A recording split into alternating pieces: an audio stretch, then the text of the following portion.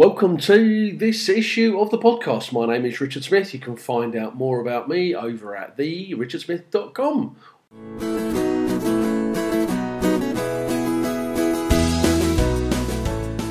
Today, I'm going to have a coffee with you and I'm going to talk about the issue of the GDPR, or the General Data Protection Regulations.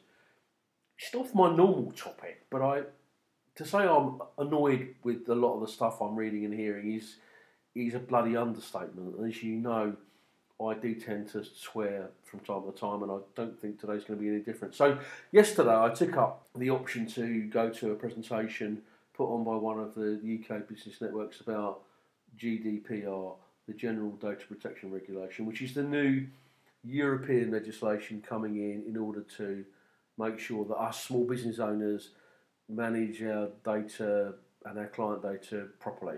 As some of you know, my background and history is within financial services, which is heavily regulated and profoundly driven by rules. And it's something I get and I fully understand. But that allows me to spot the utter fucking rubbish when I see and hear it. The bad guys are out there, and the bad guys are the reasons that we have these changing rules all of the time. Believe it or not, the UK government doesn't want to punish all of us small business owners, but it does want to protect consumers. And the problem we have with the protection of consumers, particularly in relation to the loss of data, the bad guys are using this data to manipulate and to commit fraud and other crimes, which is why we have the rules and regulations.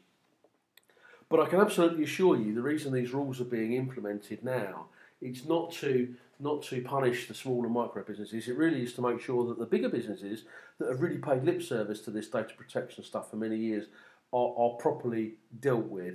As you know, we've had major breaches of data with the likes of TalkTalk and Experian and a few of the others that have all been hacked with data robbed, and these big companies have been seen to get away with it, and the EU has said, rightly so, fucking that's it, we've had enough.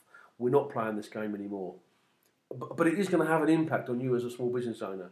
But the reason I went to this presentation was to find out a bit more about it for my own client stuff, for the stuff I'm doing with clients, but also to try and sort of point you as a small business owner in the right direction. And I'll be honest with you, I was fucking disappointed with what I heard. But anyway, let me go on. So the changes that the GDPR brings for small businesses, on one hand, going to be profound, but it seems so on the face of it.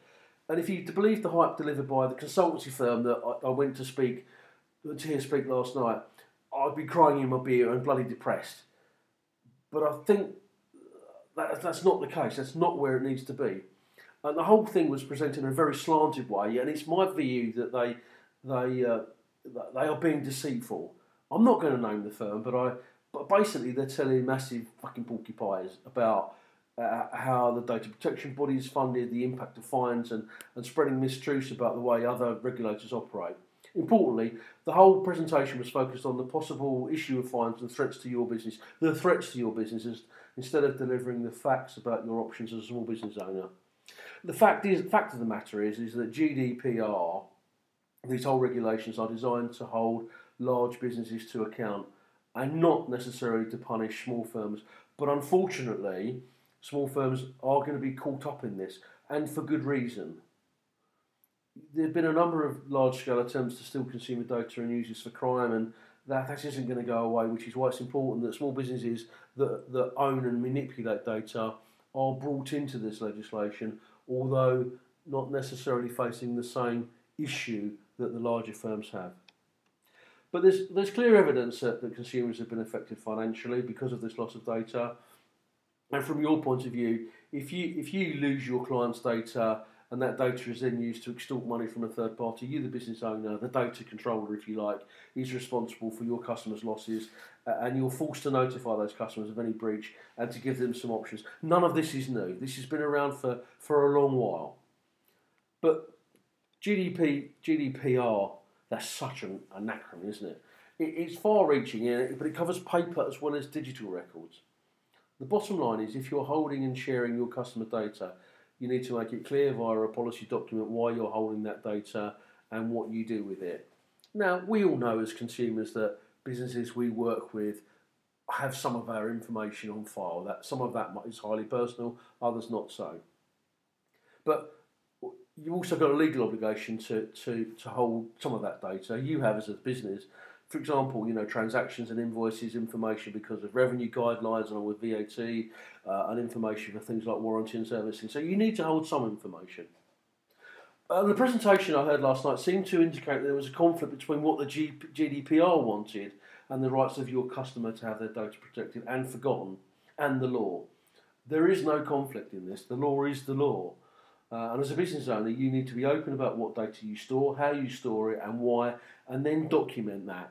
The documenting it is the thing that the GDPR is asking you to do. This doesn't need to be complicated. This can be quite straightforward. You need to just note down the kind of data you're holding and why you're holding it. And if you've got any sense, you won't store credit card details on file, and you'll use a payment processor that handles the confidential information for you on their server. If you don't have the data stored, then you can't lose it. So, and there are plenty of payment processors out there that will deal with that for you. So this isn't a prohibition against e-commerce. It's just a question of doing e-commerce in a slightly different way, rather than you holding your credit card details on file like Amazon do. Then that will be stored, at a service provider. So you have no responsibility for it. A little get out of jail, just a little tweak to the processing, a little tweak to the systems.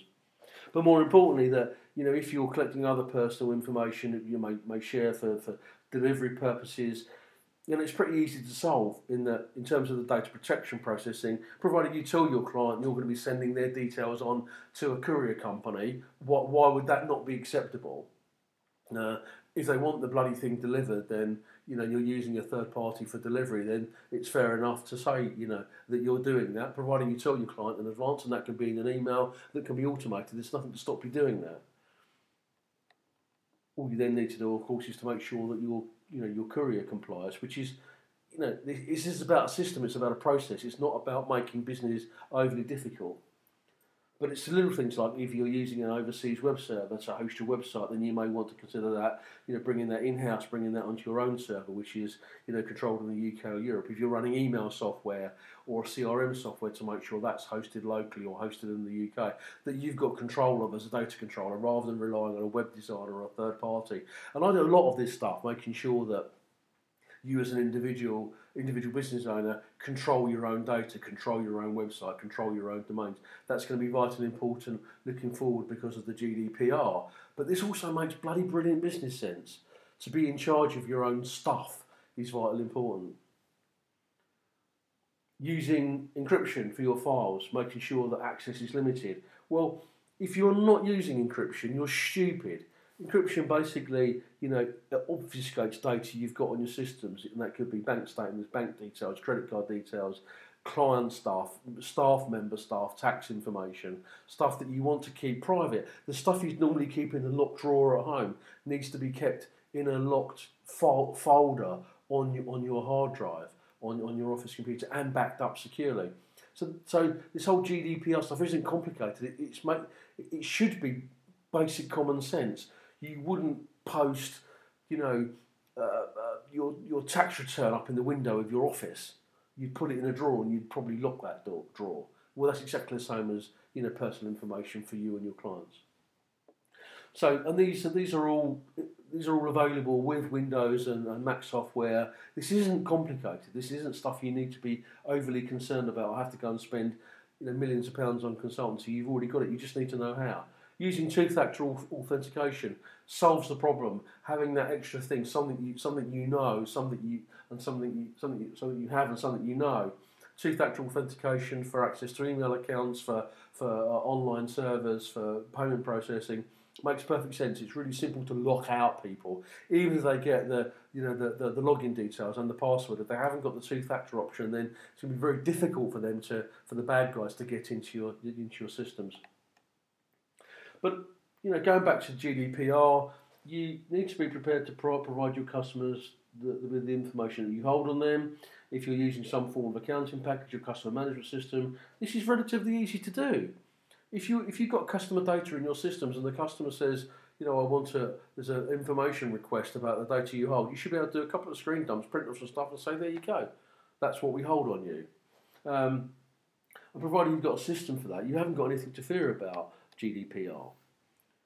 But the main thing about GDPR, which is perhaps going to be missing for most of you, is this issue about documenting real practices, why you're holding client data, how you're holding it, and how long you're holding it for.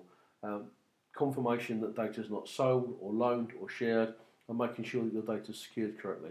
Most of this you should be currently doing. If you're not, it's good business practice to be doing it. Fact is, most small businesses don't survive a loss of data. Most small businesses don't have a written policy on data protection or management, and this does not have to be onerous. You can use PCI compliant web services, you can use encryption for your data, you can hold your client in a safe way. You must be prepared to stop breaches of data, tell your clients you've had one, and give the customers the information you hold on them on their request. This is nothing complicated. The snake oil salesman, the GDPR consultant, are trying to scare the shit out of one-man bands and will take money off you for no real reason and offer little in return. This is the real crime of GDPR, not the legislation that's coming. GDPR is good business practice. By implementing it, will make you think more about your business processes, your systems, and will make you care more about your customers, perhaps even make contact with them to explain how you're approaching things and how you make it better for them.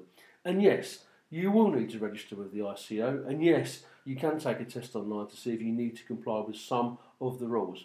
But you don't have to tie yourself in knots over it. As a small business, the cost of compliance should be very small, but it will make a world of difference to how you run your business, and that's a good thing. So on the show notes, I've listed a handful of websites that you should visit, look up, read and understand. Once you've gone through some of the questionnaires and gone through some of the information, you'll see that actually complying with GDPR is not actually that complicated. You certainly don't need to have specialist consultancy if you're a small or medium-sized firm, certainly not if you're a one-man band or a sole trader. But you do need to comply with it and understand how the compliance regime is going to work. And this is quite simply, straightforward one-page or two-page process document that needs to be created. As I keep saying, go through the notes. If you've got any questions or queries, then get in touch with me. Anyway, thanks very much for listening to the podcast. Sorry it's been a bit of a rant, and get in touch if I can help you anymore.